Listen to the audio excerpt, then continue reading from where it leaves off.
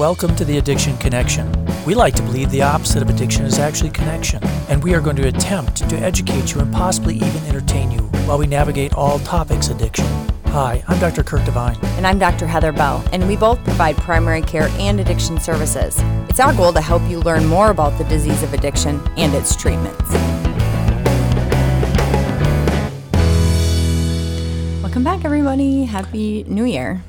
Yeah, this is going to be posted like a couple hours late. Hey, it's okay. It's not days or weeks late like last time.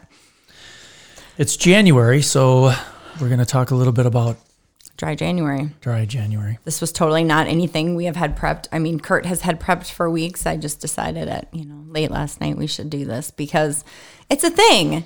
And we talked about this on the radio station in St. Cloud, Minnesota, right before the holidays, about the risks of the holidays with patients and, lapses and relapses. And this did get mentioned, this concept of Dry January. And so here we are into January. It's funny because I must be living under a rock because I had never heard of this. Just so bizarre and I think I probably have because, no, we always talked about this in college even. Like, we should see if we can not drink January. It wasn't officially a thing yet, but yeah. Anyway, so the first time this got even mentioned was a campaign called Sober January, even predating you, in 1942. As part of, the war effort for some reason, the Finnish government. So let me just go back and say I am a quarter Finnish. So clearly my genetics are smarter than everybody else's. Yeah, that's exactly what I was thinking. And it's funny because it wasn't for quite some time that then the UK came out with this whole Dry January. Dry January. And they actually trademarked it apparently. Which is super cool. And it happens to be the 10-year anniversary of Dry January this year. Yeah. So it started in 2013. You can do math. Yes, I can. You can do math. Kurt can math. So interestingly, the objective of Dry January isn't like long-term sobriety. It's actually more about long-term control, giving people kind of a chance to look at what's your relationship with alcohol.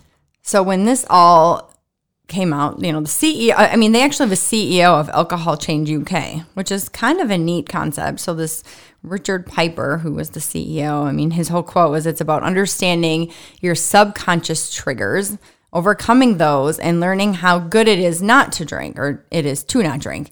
Gives you the power of choice for the rest of the year.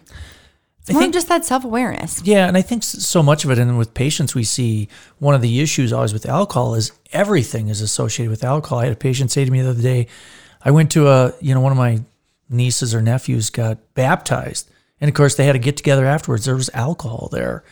And it was like, it's like, we did. It's like everything is associated with alcohol. And so it's looking at that relationship and how can you go to these things and not feel obligated to drink every time? Right. And this is a question I ask patients, not even alcohol related in general, but like patients who are in recovery and then maybe they had a lapse or maybe they had a relapse. That's always my first question is what happened in that moment? And then we kind of navigate through, okay, if you're faced with this situation again. And that's almost exactly what this is. But of course, it's a legal substance. And so I think it's just such a great concept. I actually had a patient who is new to recovery from alcohol. And I asked her about, what about the holidays and all of that thing? And she said her grandma, called every family member and was like, there will be none here. Like, Granny got on the phone. And it was just her way of telling me that was just super cute. But well, and I think we're following, the pandemic. And I think everybody's pretty aware of what happened during the pandemic. There was about a 26% increase in alcohol-related deaths during the first year of the pandemic. Right. And I think that everybody just felt like there was a lot more alcohol being used. People were sitting at home, and I think probably more was being obviously drank at home and sometimes alone. I do want to, this data fact here, I want to kind of point out, it took me a minute to really grasp it because this even was pre-pandemic, and this is the U.S. Bureau of Economic Analysis. So in the previous year, so this is like pre-pandemic, alcohol goes up about 3% is kind of the average thing. But alcohol, actually the year before the pandemic, the spending had been 15% higher than the period. Why? I don't know. It's just, I mean, that just shows that there's just so much alcohol just increasing regardless. But then the pandemic, of course, just made it that much worse. So, of course, what happens when people have a dry January? So the University of Sussex, so we're going back to the UK, did a big study on this in 2019. And so, are you okay over there? I am. I'm just adjusting. So what they found, and this is actually quoted in several different sources we found, but what we found is 71% of people who participated in the challenge said they slept better. Yeah. We just talk about the sleep thing rather than later. And, I mentioned this to patients all the time. All the time. And I actually had a friend say, gosh, if I drink something in the evening, I sleep terribly. And I said, yeah. It's that whole REM sleep problem. Right. And everyone thinks, well, I need a glass of alcohol or whatever to go to sleep at night. But there is a metabolic increase and almost stimulant effect to the alcohol several hours after you consume the alcohol, which causes that waking. I think it's funny because I drink a fair amount of fake beer, the near beer. And there's actually an IPA out now that's a fake beer. And I like the taste of it. And frankly, I'm just as happy drinking one of those. And I think then you don't get the sleep issues. Right. And then along with the sleep is that 67% of these people during the study felt that they had more energy, which also makes sense. If you're sleeping better, you should have more energy. Yeah. And, we see this in patients who go through treatment as well. They lose weight. 58% lost weight. Yeah. So I think that's a big thing. I mean, when we look at kind of the weight issues. And then they talk about reported better skin, 54%. And in a different article, it talked about that. And that's because alcohol can be dehydrating, which then, impacts your skin. So, fix the skin. They do talk about patients who also don't completely abstain for the whole month, but they do find that patients who don't, completely abstinent for the whole month still end up drinking less because of this awareness. I think too, when you look at money, I often wonder, how do people afford all these things? If you look at cigarette smoking and been spending $10 a day on cigarettes, and then if you also have something to drink at night, I mean, they talk about how a lot of people, 88% of the people that didn't dry January saved money. Well, if you say $10 a pack of cigarettes and just say $10 a bottle of wine, which is like a cheaper bottle, $20 a day. I mean, how about a box of wine?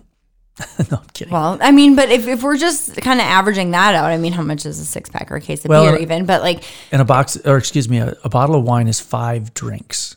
Right. So, and how many patients drink a bottle of wine or something more? So if you're doing $10 a day on each, we're at $7,000 in alcohol and cigarettes. Yeah. $300 a month on alcohol potentially. So, 10 times 365, Kurt, is not that hard to figure out. Yeah. I just heard a story of somebody over a 3-day weekend drank 140 beers or something. Yeah. I mean, what's that cost? And then if you're going to the bar where it's way more expensive. Mm-hmm. So it's financial too. What the warning though is, and I'm just going to throw it in here now because it's totally not an appropriate time to throw it in, but I'm going to anyway because it's in this article at this moment. If someone is drinking already more on the heavy end and wants to participate, being careful. If there's withdrawal things, especially seizures, anxiety, tremors, things more than just a short-lived hangover the next day, you really should seek medical care because it is not a benign, complete cold turkey abstinent thing in some patients. So being aware of that, or if your loved one you maybe think drinks too much and you're going to do this challenge together, just kind of being aware and, to seek medical care if there is that concern. Well, and I think that often there's ways that you can increase your success. And I think probably the biggest way is doing it as a group. Can I just make one more comment? Are we backing up? I'm backing up just a second. All right. Well, it kind of fits, I guess, with kind of preparing for this. And yeah, we're here on what day is it? January 3rd. So you could start dry January on January 3rd. I think that's acceptable. Everybody start today. The reason a lot of people say January 1st is kind of, like New Year's resolutions and all of that. But we have patients who know their sober date from whatever substance. We have patients who don't want to even think about their sober date. January 1st is typically like a symbolic sober date. And I loved this kind of quote from a person who is in recovery. those of us who struggle to control our drinking, pick a special date. To quote Dry Out, this is a quote and I'm not stating this, not because we want to stop drinking, because we don't want to. So it's almost like, I'm going to start my diet on Monday. Like, you have to give yourself a deadline, not because you really want to be on the diet, but because if you have a deadline or a date, you're just going to follow it. So kind of picking January 1st is that kind of external motivating factor thingy. Yeah. So in a way, succeeding, it's planning. And I think it's kind of like, yeah, there's an empty page. No, I was just seeing what page you were on. But it's interesting because, like, let's say you're going to run a 5K and you say, okay, I'm going to run a 5K on January 31st. I've got 4 weeks to get ready for it. And it's kind of the same way with this. You pick this challenge and you're gonna try and make it to that date. And I think making it something you do with a group is helpful. Right. I do, and I haven't looked this up to see if it's still a thing. I'm guessing it is because this is a new article. That Sussex University, who did this study, actually found that there is an app, Alcohol Change UK, and we talked about the CEO of that. There's actually a Try Dry app to track this, and there's actually a community of participants on there. And so it's that group thing, it's that support group. They also offer coaching emails, but it's kind of like going to an AA meeting. Like those coaching emails where you get something that says, you can do it. I remember running by people during marathon, and it's like, you can do it. No, I always think, how do you know? How do you know? Maybe I can't. But no, maybe they help. I don't know. But finding a new drink, I think that's it. I mean, Your Diet Mountain Dew? Well, no, I'm giving that up. The first time you quit Diet Mountain Dew. Yeah, I'm quitting again. You went to Diet Dr. Pepper, which you don't like as much, but it still kind of had that same effect. And then you were able to get off of that easier. I don't know if you remember that. That was your first attempt, like, it was like the Suboxone. The Suboxone of pop. We called it the Suboxone of your Diet Mountain Dew habit. So, yeah. And so, but it's like, I think some people, it's like, again, if you're sitting around and a fake beer, a near beer is just as tasty, you don't get the alcohol and you save all that. Some people don't like to have things that are too similar, though. Right. Depending on how much you're drinking. To me, it's like, I really like them. So I like this quote by this social worker, this Amy Morin. It's in an article, so it's public. It's kind of that whole concept again, just to kind of, I guess, reiterate it again. But she says, taking a month off from drinking could help you step back and examine your relationship with alcohol. You might learn you depend on it to manage stress or feel comfortable in social situations. Or you might discover you feel better and think more clearly when not drinking. And I think that's the whole concept of a challenge. Like, people may contemplate, I should cut back a lot, but it's like taking that initiative. And now that there's this challenge and it's actually a thing, it's kind of easier when you do have that fad. I think it's pretty similar. I mean, I've had many patients, and I suspect you have too, where their spouse comes with them, and the patient is explaining how much they drink, and their spouse is like, no, you drink more than that. And it's like, well, I could stop anytime I want. And the spouse was like, yeah, okay, then let's stop.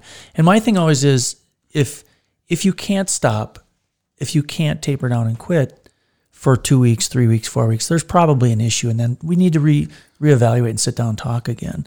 And so I think it's like this during dry January. If you really either get withdrawal symptoms or you had severe difficulty stopping for that period of time, then you need to have a different conversation. What is your relationship, and how are you going to change it?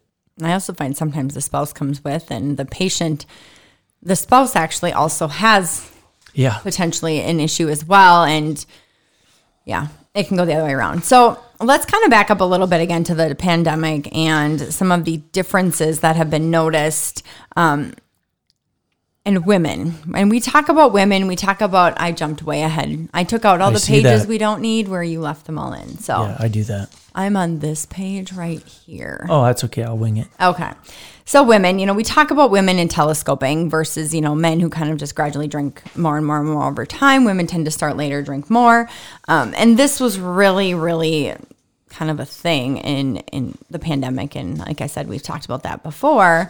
And so something else to be aware of, and this is just another subset of patients who may consider this, a really good trial, or may consider it just another aspect or another group to really think about and look at and evaluate.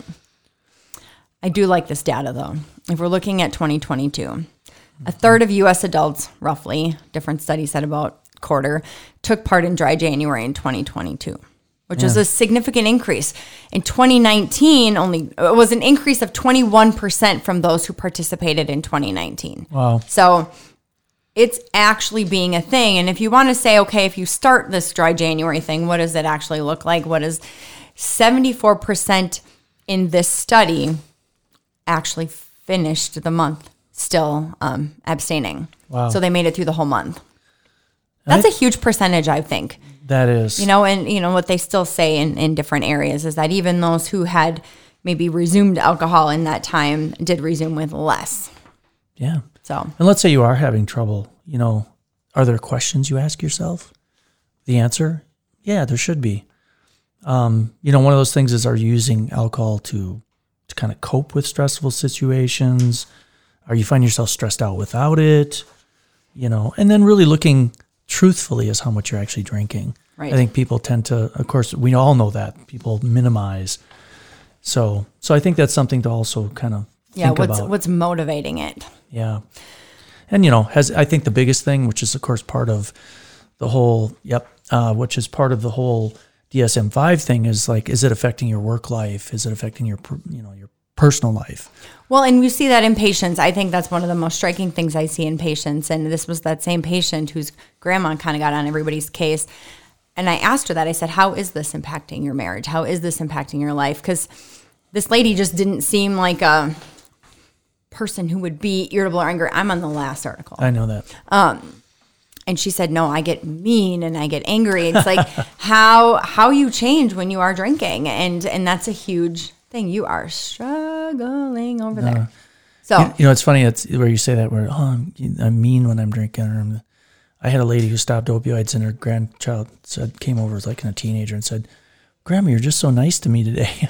It's like, oh. She goes, I thought, wow, that's kind of interesting because I think I was crabby when I was using, and clearly that happens with a lot of substances. A 3 to 5 year old, if you ask them, they're just so brutally honest. Like my nephew is in that stage, and yeah, it's nice.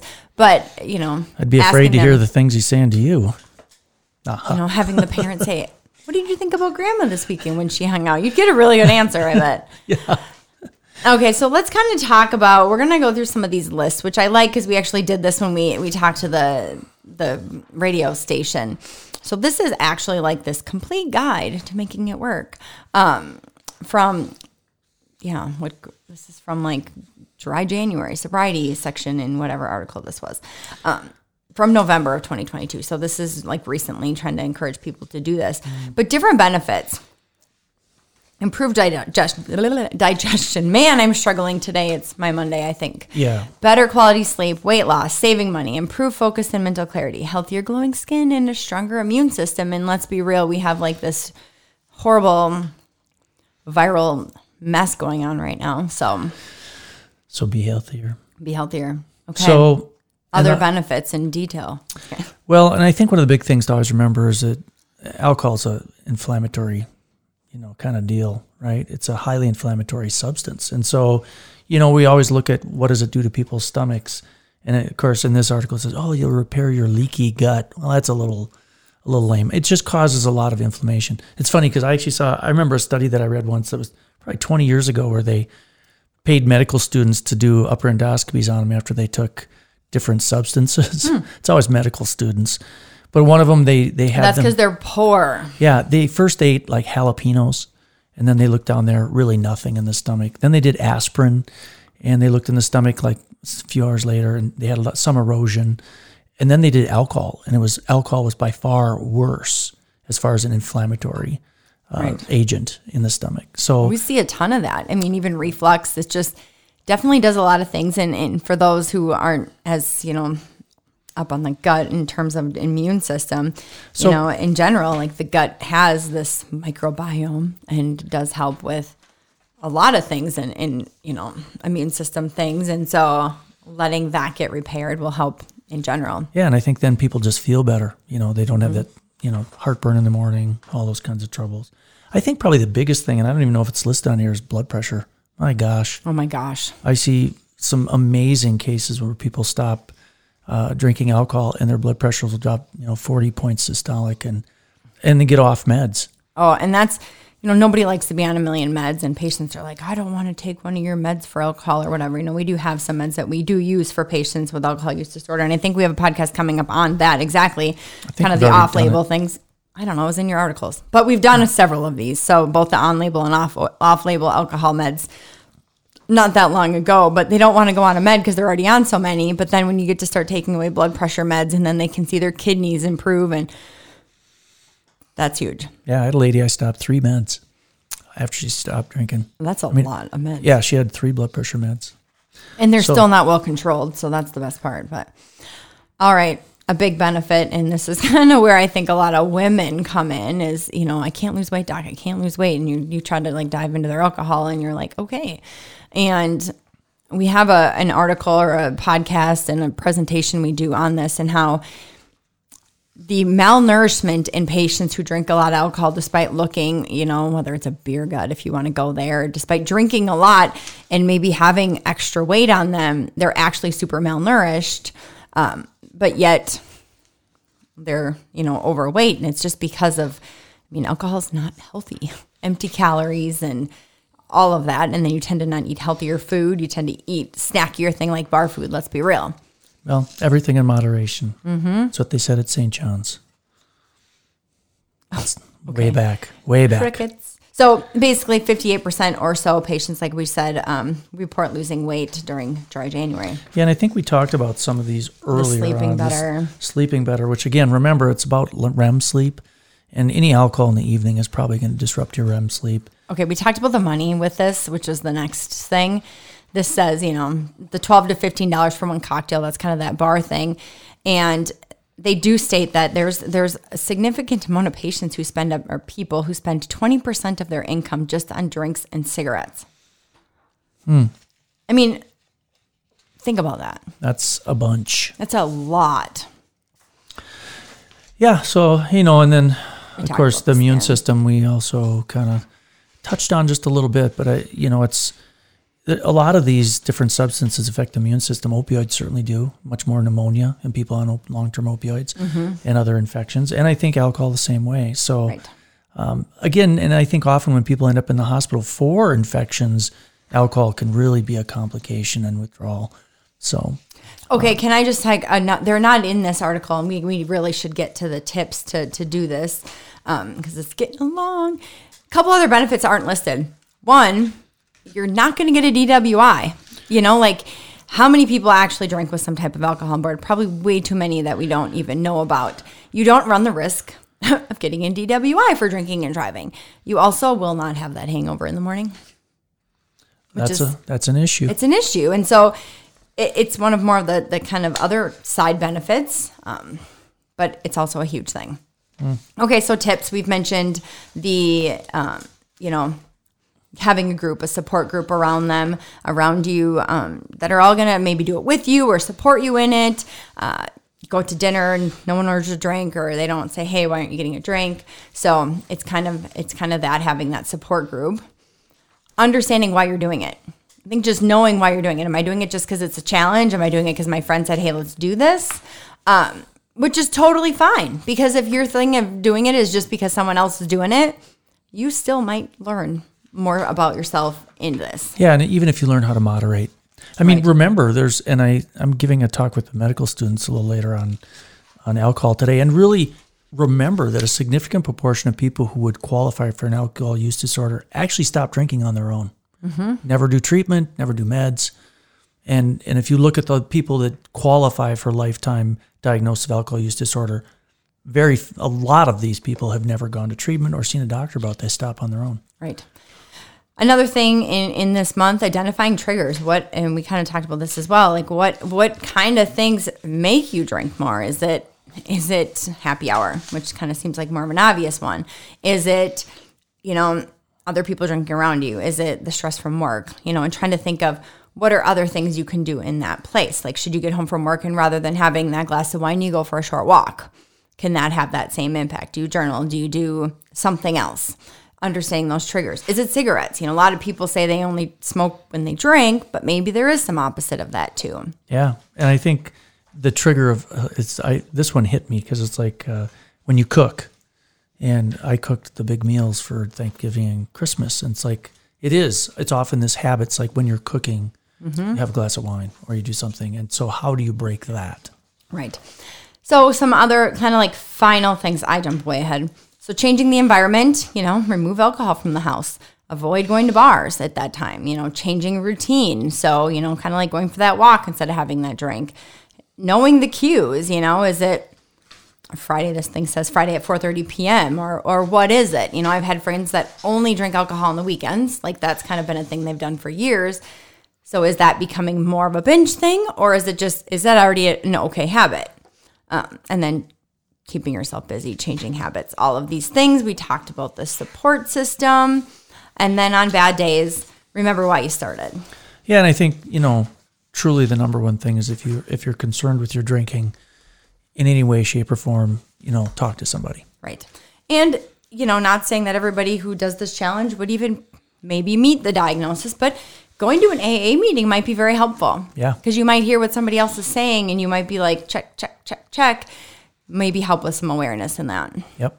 Okay, so as we end here, even though this has gotten long, total just an idea. If any of our listeners, and again, if you wanted to start January 3rd, because, it's already January 3rd and not January 1st, if any of you all decide you want to do this, we would love to know. We're not going to say your names. We're not going to go there. But just if we can track and obviously we can't do percentages, this percentage of our listeners, but it would be really cool to just see how many of our listeners decide that they want to do this. So email us and just let us know.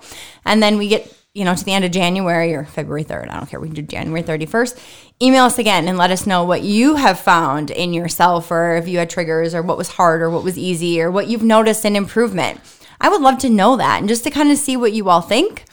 And maybe one of you would want to be interviewed on our podcast. No pressure, just an idea. So, and if it would be helpful if one of you or somebody on here is listening and you want to take place in this or take part in this, but you are concerned that it might be challenging or you want some support, dude, we can email you supportive things, and the emails that say you can do it, we can maybe offer some more advice too. But we would love to do that for you. So you just added 6 minutes to the podcast. A minute and a half. So feel free to email us at the Addiction Connection Podcast at Gmail. Love to hear from you. Love getting those emails, and we would love to kind of see what happens during this month. All right. Well, everyone, thanks for listening. We will talk with you next week. This podcast is brought to you by Ars Longa Media. Produced by Dr. Patrick Beeman and music by Battle Eggs on Spotify.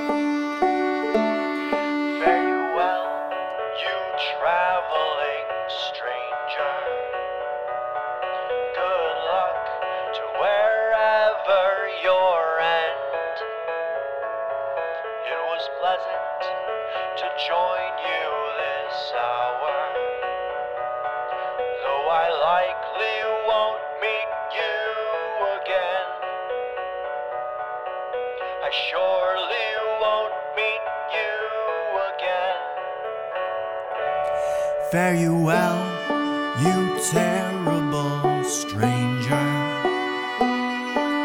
Though child of God you may be, you can rattle off all of your promises, but not a one could I ever believe. Not a one could I ever believe. There's an easier path you can follow. If you choose her, she won't get you far.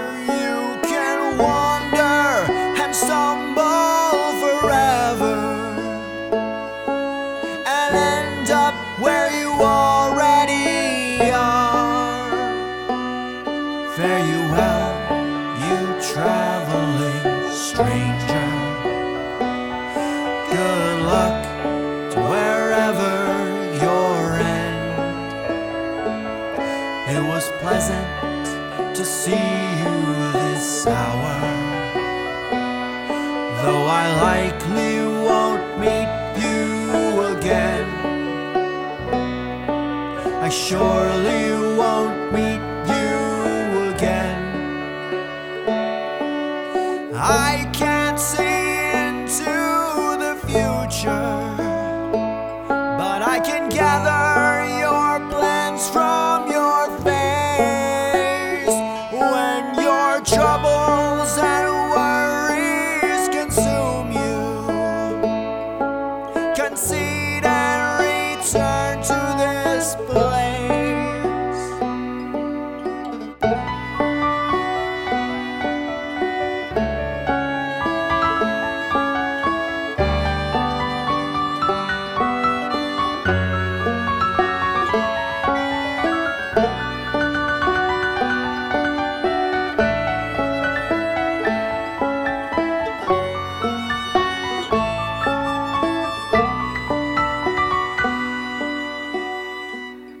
Fare you well, you traveling stranger. Good luck to wherever your end. It was pleasant to join you this hour, though I likely won't meet you again. I surely won't meet you